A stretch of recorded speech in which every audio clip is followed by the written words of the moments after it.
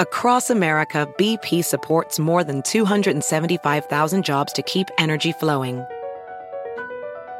Jobs like updating turbines at one of our Indiana wind farms and producing more oil and gas with fewer operational emissions in the Gulf of Mexico. It's and, not or. See what doing both means for energy nationwide at bp.com/investing in America.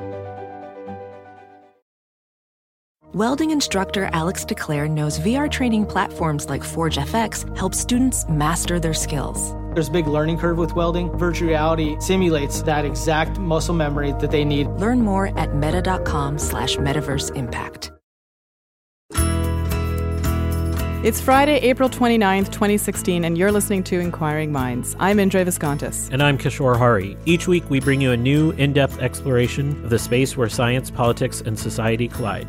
We endeavor to find out what's true, what's left to discover, and why it all matters. You can find us online at motherjones.com/inquiringminds or inquiringshow.tumblr.com and on Twitter at Inquiring Show and Facebook. And you can subscribe to the show on iTunes or any other podcasting app.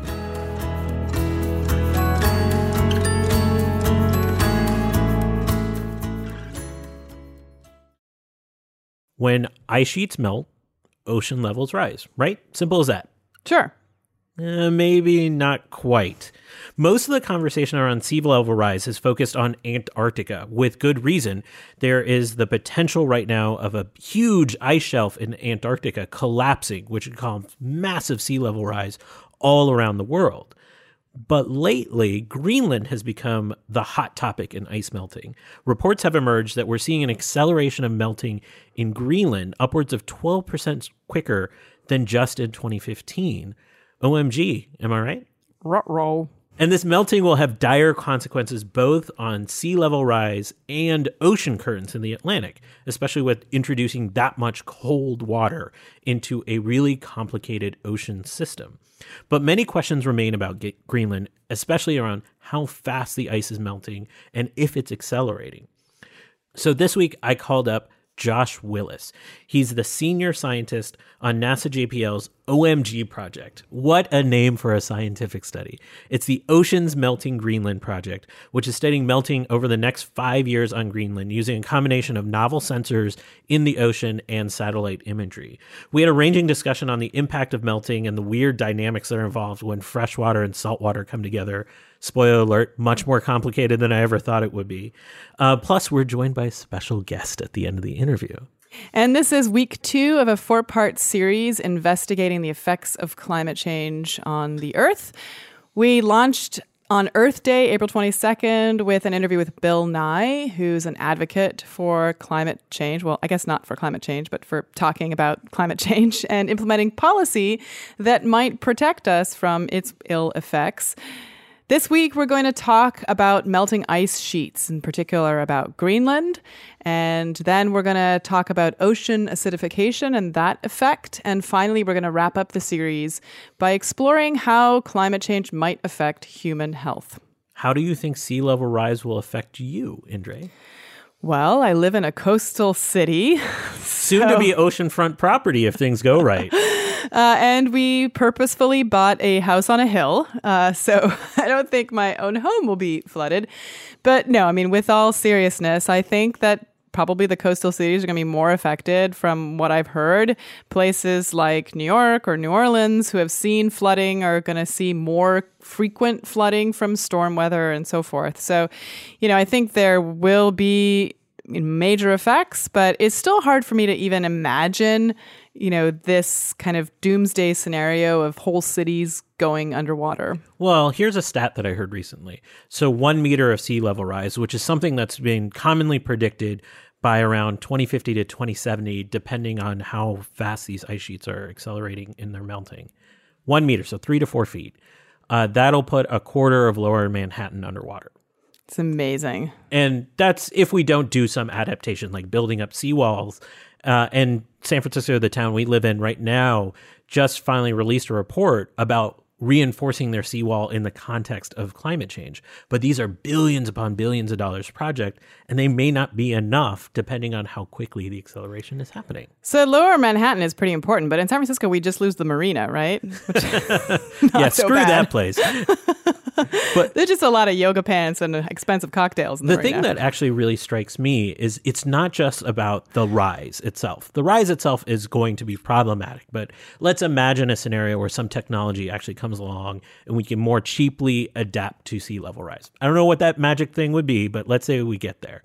It's that the ocean currents themselves are going to change with the influx of all of this cold water in ways that are going to affect all of these industries from basic fishing to seasonal weather patterns in these areas. If like an ocean current just stops going up to Norway, a cold one, all of a sudden their weather patterns just dramatically change.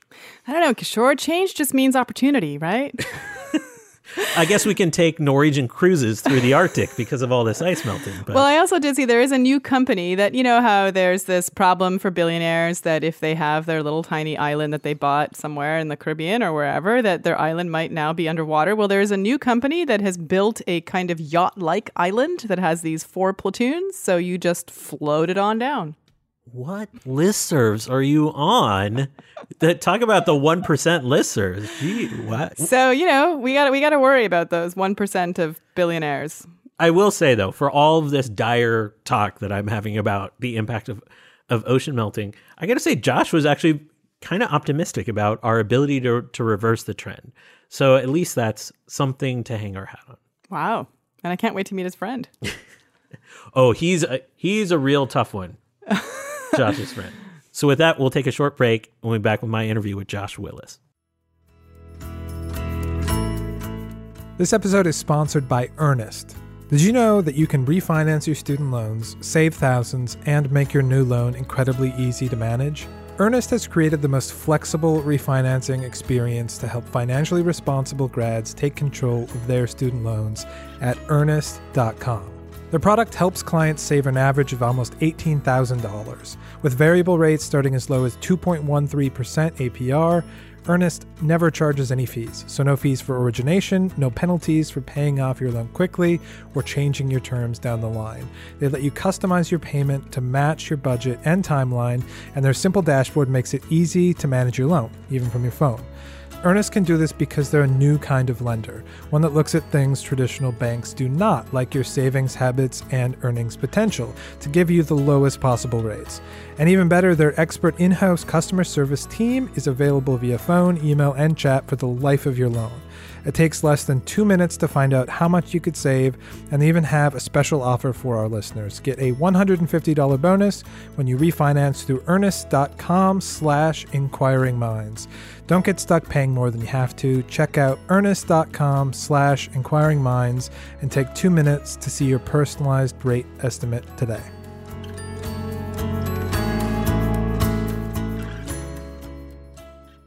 Josh Willis, welcome to Inquiring Minds. Hey, Kishore, I'm so glad to be here. So, Oceans Melting Greenland, that's the name of your big new scientific project.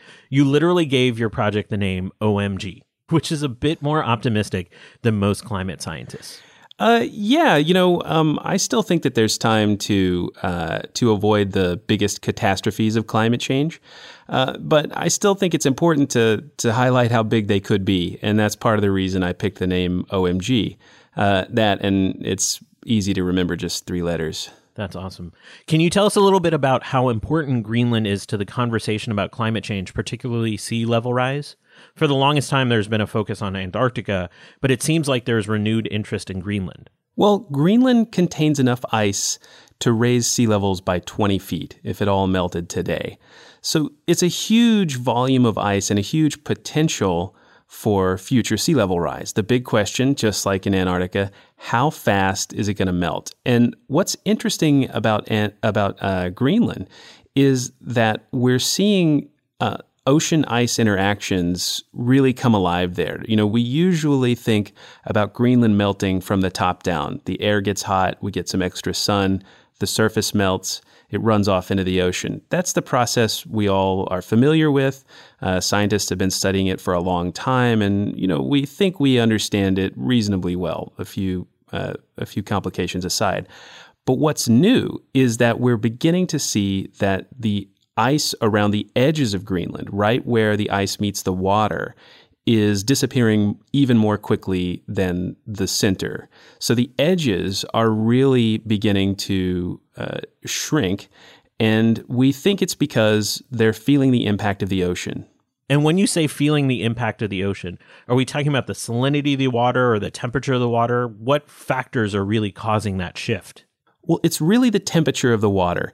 There's water near the ice in some places that is 3 or 4 degrees Celsius above freezing. Now, if you were to stick your toe in there, it would still be cold.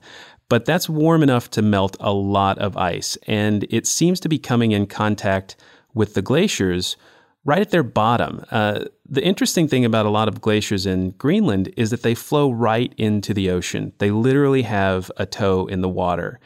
And some of them sit in water that's thousands of feet deep. That means that they can potentially feel warm water from way down deep, and it can have a big impact on what they're doing. Now, Greenland goes through a typical cycle of freezing and thawing, just like any other Arctic area. Why is the ocean nibbling at the edges so important? Is that so abnormal versus what we usually see? Well, yeah. Every year, Greenland grows. It grows and shrinks and grows and shrinks with the seasons. In the wintertime, it gets extra snow and there's not much melting, and so the amount of ice in Greenland literally grows. In the summertime, it melts, but what we're seeing in the summertime is the melt is bigger than the growth. So the long-term trend is for Greenland to be losing ice. And what's interesting about the water around Greenland is that it's kind of upside down. In other words, the warm water is actually down deep, and the cold water is near the surface. The reason for that is that the warm water is salty. So this warm, salty water is creeping up onto the continental shelf, weaving its way through canyons in the seafloor to reach these glaciers and chip away at them. And that process is something that's relatively new, and we're just really beginning to understand it. So you're suggesting this isn't as simple as how an ice cube might melt floating on top of some water. There's a lot of geology at play here because of how the water can route through crevices, or even the shape of the sea floor could affect.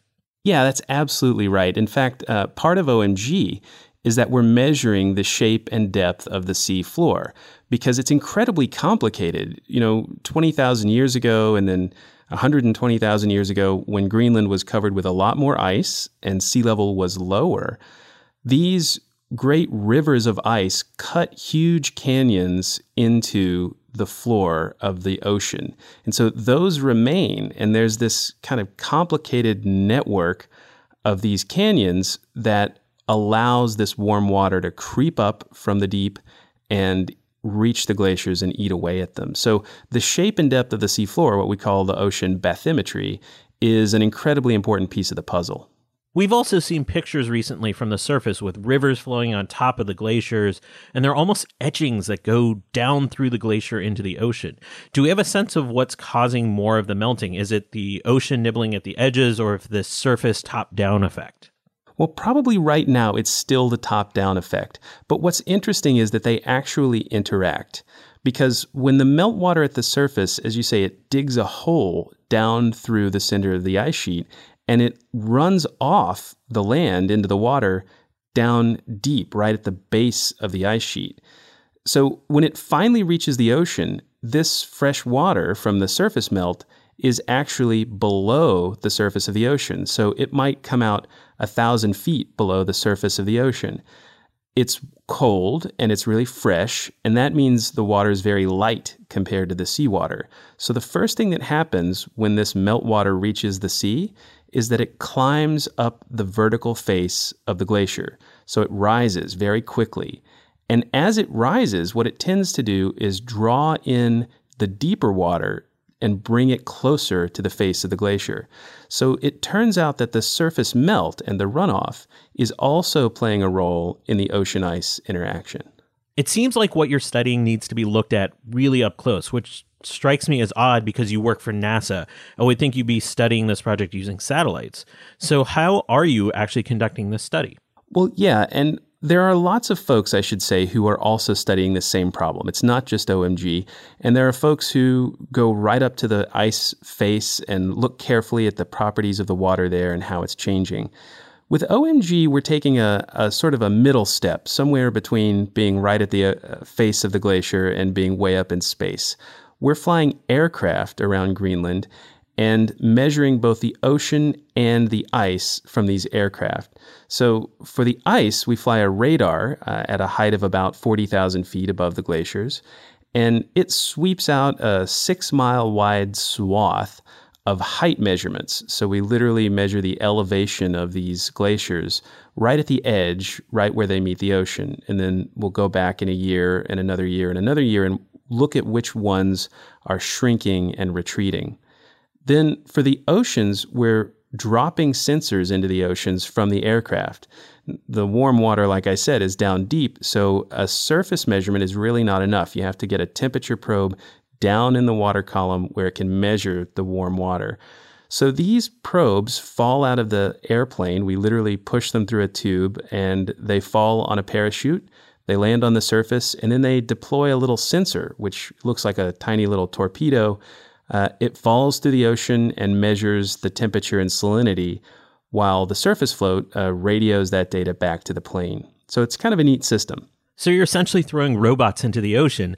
Are they doing continual measuring, or is it just a one-time measurement? It's one and done for the robot sensors. These are disposable instruments, so they only get a single profile. Once they drop that sensor, they radio the data back. And then after about 15 minutes, they sink themselves to the seafloor to be lost forever.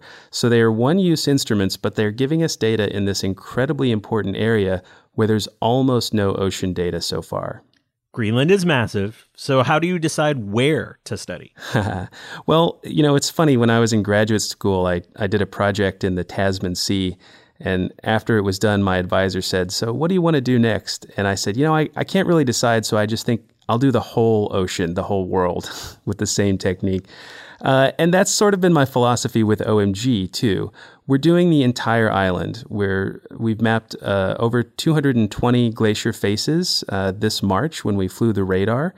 And we're going to be dropping 250 temperature sensors all the way around the continental shelf, really trying to understand how the warm water gets there, how far it spreads, and how thick it is, how thick the layer of warm water is. So we're trying to do a big comprehensive experiment and look at the ocean-ice interactions all the way around Greenland. Why March as the time of the year? I would think the height of melting would be much later in the year. Well, March is good for the radar because the radar likes to see dry snow. Once the snow starts to melt, it changes the radar return signal, and we don't get quite as clean and accurate a measurement. So for the radar, we really want to see a clear view of the elevation of the glaciers. Now, of course, they'll be at the end of the cold season, so they won't have melted a lot, but we're coming back a year later to see how they melted over the summer and changed over the summer. For the ocean part, we actually are going right at the height of summer around the middle of September. We'll be collecting most of the ocean data, and that's because that's when the sea ice is most in retreat. There's the least amount of sea ice, and the little probes have to fall through the water, so the sea ice kind of messes them up. Because this is all at the edges, are we concerned about the ice shelf collapsing like it's been suggested could happen in Antarctica? Well, it's exactly, it's not quite exactly like Antarctica, but it's very similar in that it's a process we don't understand and one which could really run away quickly. There are a few glaciers in Greenland which have what's called a reverse bed slope. That means that as you go inland away from the ocean, they actually get deeper.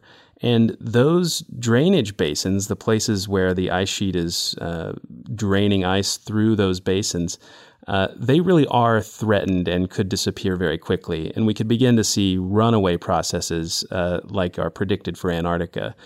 But just the ocean-ice interaction itself is something the fact is we really don't know how fast it can happen. We've never observed this before. It's a relatively new thing in Earth science. It's just started happening in the last few decades, and we've just started looking at it really closely in the last 5 to 10 years. So the short answer is we don't know. Do we have a sense of how the introduction of this much fresh, cold water is going to affect ocean cycles? I imagine that we're not just talking about impact to sea levels, but even ocean currents. Well, yeah, there's a really famous set of currents in the Atlantic Ocean called the conveyor belt or the overturning circulation. And these carry warm water northward near the surface in the Atlantic, and they carry cold water southward down deep away from the surface. So the net effect is for the Atlantic Ocean to be moving heat northward. So you take warm water, send it north, cold water, send it south. That means you're dumping heat from the ocean into the atmosphere. So this overturning circulation is an important part of the climate, particularly the climate around the Atlantic Ocean, in Greenland, but also North America, Africa, Europe. All of these places are affected by the overturning circulation. And it's been suggested that as Greenland melts and as the climate warms, this circulation will slow down. The headwaters of this circulation, if you will, are just off the Greenland coast on either side, where salty water undergoes huge sinking events during big storms. So the water's so salty at the surface, that means it's kind of heavy anyway. Then a big storm comes along, it evaporates a lot of water, it makes it colder and saltier, and it sinks. It sinks very deep. And this is how the overturning circulation really begins. So it's been theorized that Greenland melt will begin to slow the overturning circulation. Now, it's not something we're really able to measure yet, but we will begin to see it over the next century. And it's another big question mark in terms of what's going to happen as Greenland loses ice. That sort of suggests, and I know we're talking about models predicting this, while sea level rise is going to impact everyone, especially those that live near the coast, it may not quite impact everyone in quite the same way. Is that true? People in Norway might feel different effects than people in Florida? Oh, absolutely. Not just because of the climate. I mean, of course, what happens when the overturning circulation slows down is that the water in the North Atlantic gets cooler. And so that means that there'll be a smaller impact from the warming of global warming in the North Atlantic as the overturning shuts down. The South Atlantic will warm up more because of the slowdown in the overturning. There's also changes in rainfall. Drought in Africa, the rainfall brought by tropical cyclones and hurricanes in North America, all those are affected by changes in the overturning circulation. But in addition, there's also extra sea level rise. The water temperatures and salinities change in different regions, and so some coastlines could actually see extra sea level rise as the overturning slows down beyond what Greenland and Antarctica are doing. This is all fairly pessimistic. Like, there isn't a lot to suggest there's hope, but you started this conversation by saying you are optimistic that we can make some changes.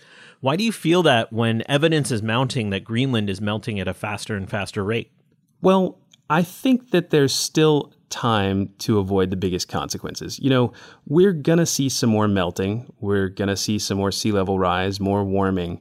There's a certain amount that's inevitable. But the question is, do you want to get hit in the head with a ping pong ball or a bowling ball?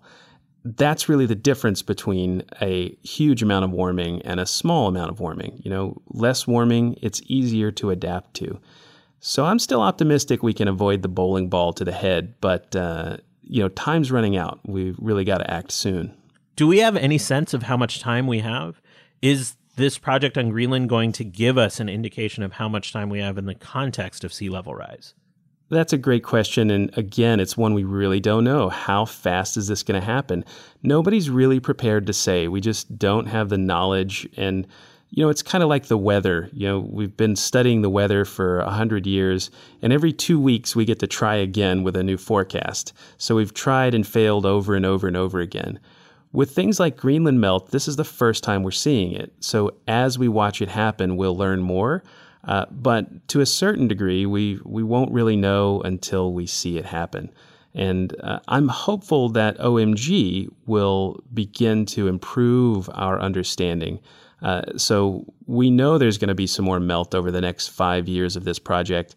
And we hope to really capture it and understand it so that we can better close the gap between our understanding now and where we really want it to be.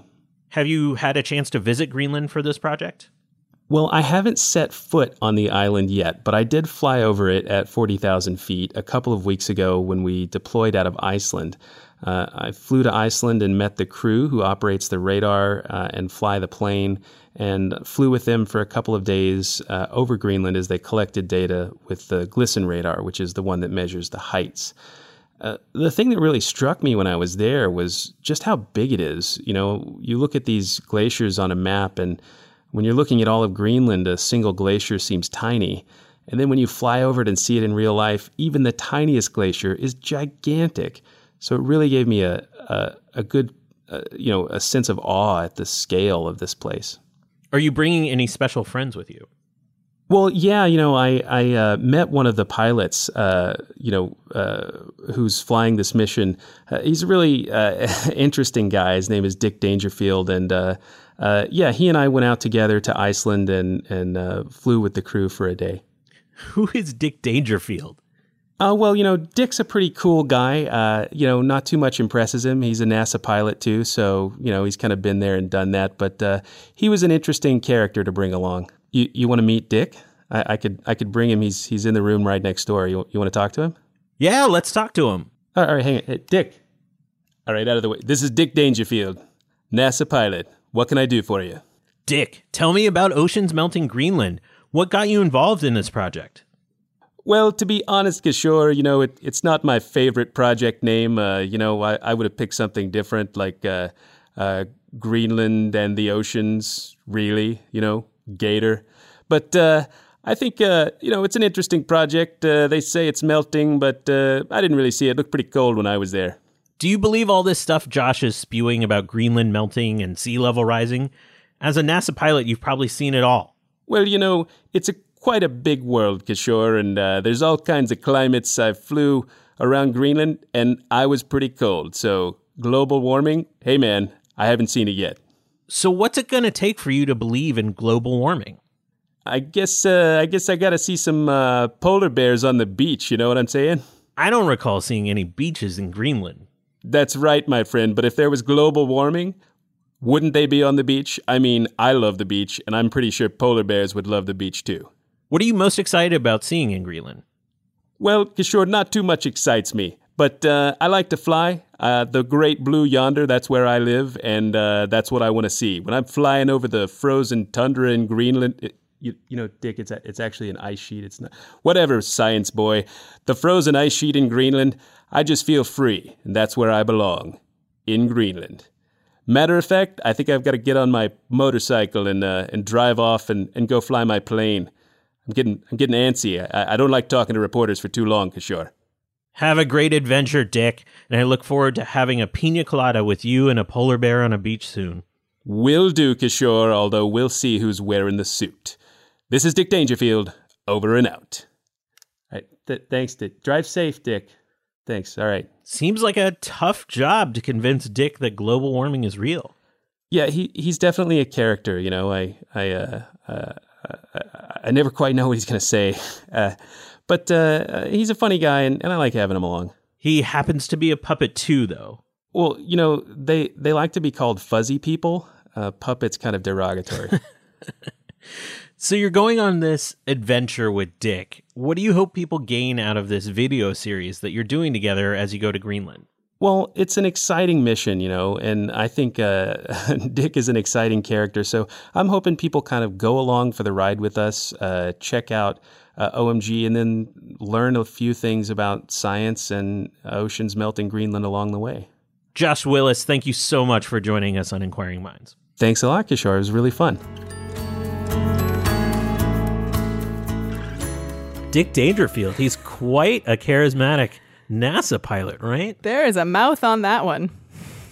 I love Josh because I met him through this climate scientist communication training program, and he's been an improviser, a comedic improviser for a number of years, and he actually had a a show running for multiple months last year. There was a fully improvised show around climate change every night for multiple months. It's crazy that he would do something like that. Just having a day job as a scientist is usually enough, but as an improviser second. Well, he's certainly very good at communicating these complex issues. I felt like I understood everything that he said, and despite the fact that, yes, it's a little scary, the idea that we still have the possibility to at least reduce this impact was really pretty compelling. You know, the part that is actually most scary to me wasn't so much the idea of how melting is going to impact things. It was the, we don't know. And usually I'm really comfortable with that. Scientists say that on our show all the time. And it's usually really refreshing to hear the I don't know. This time the I don't knows were like, I think we need to know that right now. Yeah, I mean, I'd much prefer the ping pong ball over the bowling ball to the head. So that's definitely what I'm hoping for. But yeah, I mean, I think in some ways, part of me feels like once the evidence really is overwhelming, I mean, I guess in some ways it already is overwhelming, but for the average person who's living in, middle America, maybe there isn't a lot of physical evidence that this is happening. But if like lower Manhattan goes underwater, it's going to be inarguable. And then as he mentions, within 5 years, we solved a global crisis, which was the Second World War. So could we solve a similar global crisis when it comes to climate change? We're a pretty adaptable species. I'm not suggesting we should wait until it gets to that point, but I also loved his optimism, and it made me feel like, sometimes we talk about climate change as this big downer, and it makes me feel helpless, and I just want to crawl into a cave and not do anything. Whereas talking to people like Josh makes me feel like, hey, actually, this is a problem that we can solve. It's a really big problem, but it's potentially solvable, and kind of energizes me to do something about it. I'm going to laugh along with Dick as they're flying around Greenland, but I imagine there's also going to be some real beautiful imagery that comes out of their project with these advanced satellite shots that they're doing of the Greenland landscape. I've seen a number of artists do exhibitions on ice melting and ice flows coming off of Greenland, and they're some of the most stunning visuals you'll ever have the chance to see. And I'm hoping we'll never have to see these visuals again because they're evidence of a world we've tainted. But I think there's going to be some really startlingly beautiful results that come out of Josh's project. No pressure, Josh. So that's it for another episode. I want to thank you for joining us for this installment of Inquiring Minds. And we'd also like to thank our supporters on our Patreon campaign, especially Herring Chang, Nick Cadillac, Brendan Ryan, and Sean Johnson. You can visit our website at inquiringshow.tumblr.com, and you can support us at patreon.com/inquiringminds. You can also find us on Twitter at Inquiring Show and Facebook, and you can send us comments, feedback, future guest ideas, your own fuzzy people, or anything else you'd like to inquiringminds@climatedesk.org. Inquiring Minds is produced by Adam Danger Isaac in collaboration with the Climate Desk. Our research assistant is Caitlin Smith. Our music is provided by award-winning producer Rian Jian. And we're your hosts. I'm Indre Viscontas. You can find me on Twitter at IndreVis. And I'm Kishore Hari at Science Quiche. See you next week. And once again, this episode is sponsored by Earnest. Earnest offers the most flexible student loan refinancing available, saving clients almost $18,000 on average. Earnest looks at things traditional banks do not, like your savings habits and earnings potential, to give you the lowest possible rate. They never charge fees, and they let you totally customize your term and payment amount to match your budget and timeline. On top of saving an average of around $18,000, our listeners get a $150 bonus when they refinance. Check out earnest.com/inquiringminds to get your personalized rate estimate in just 2 minutes.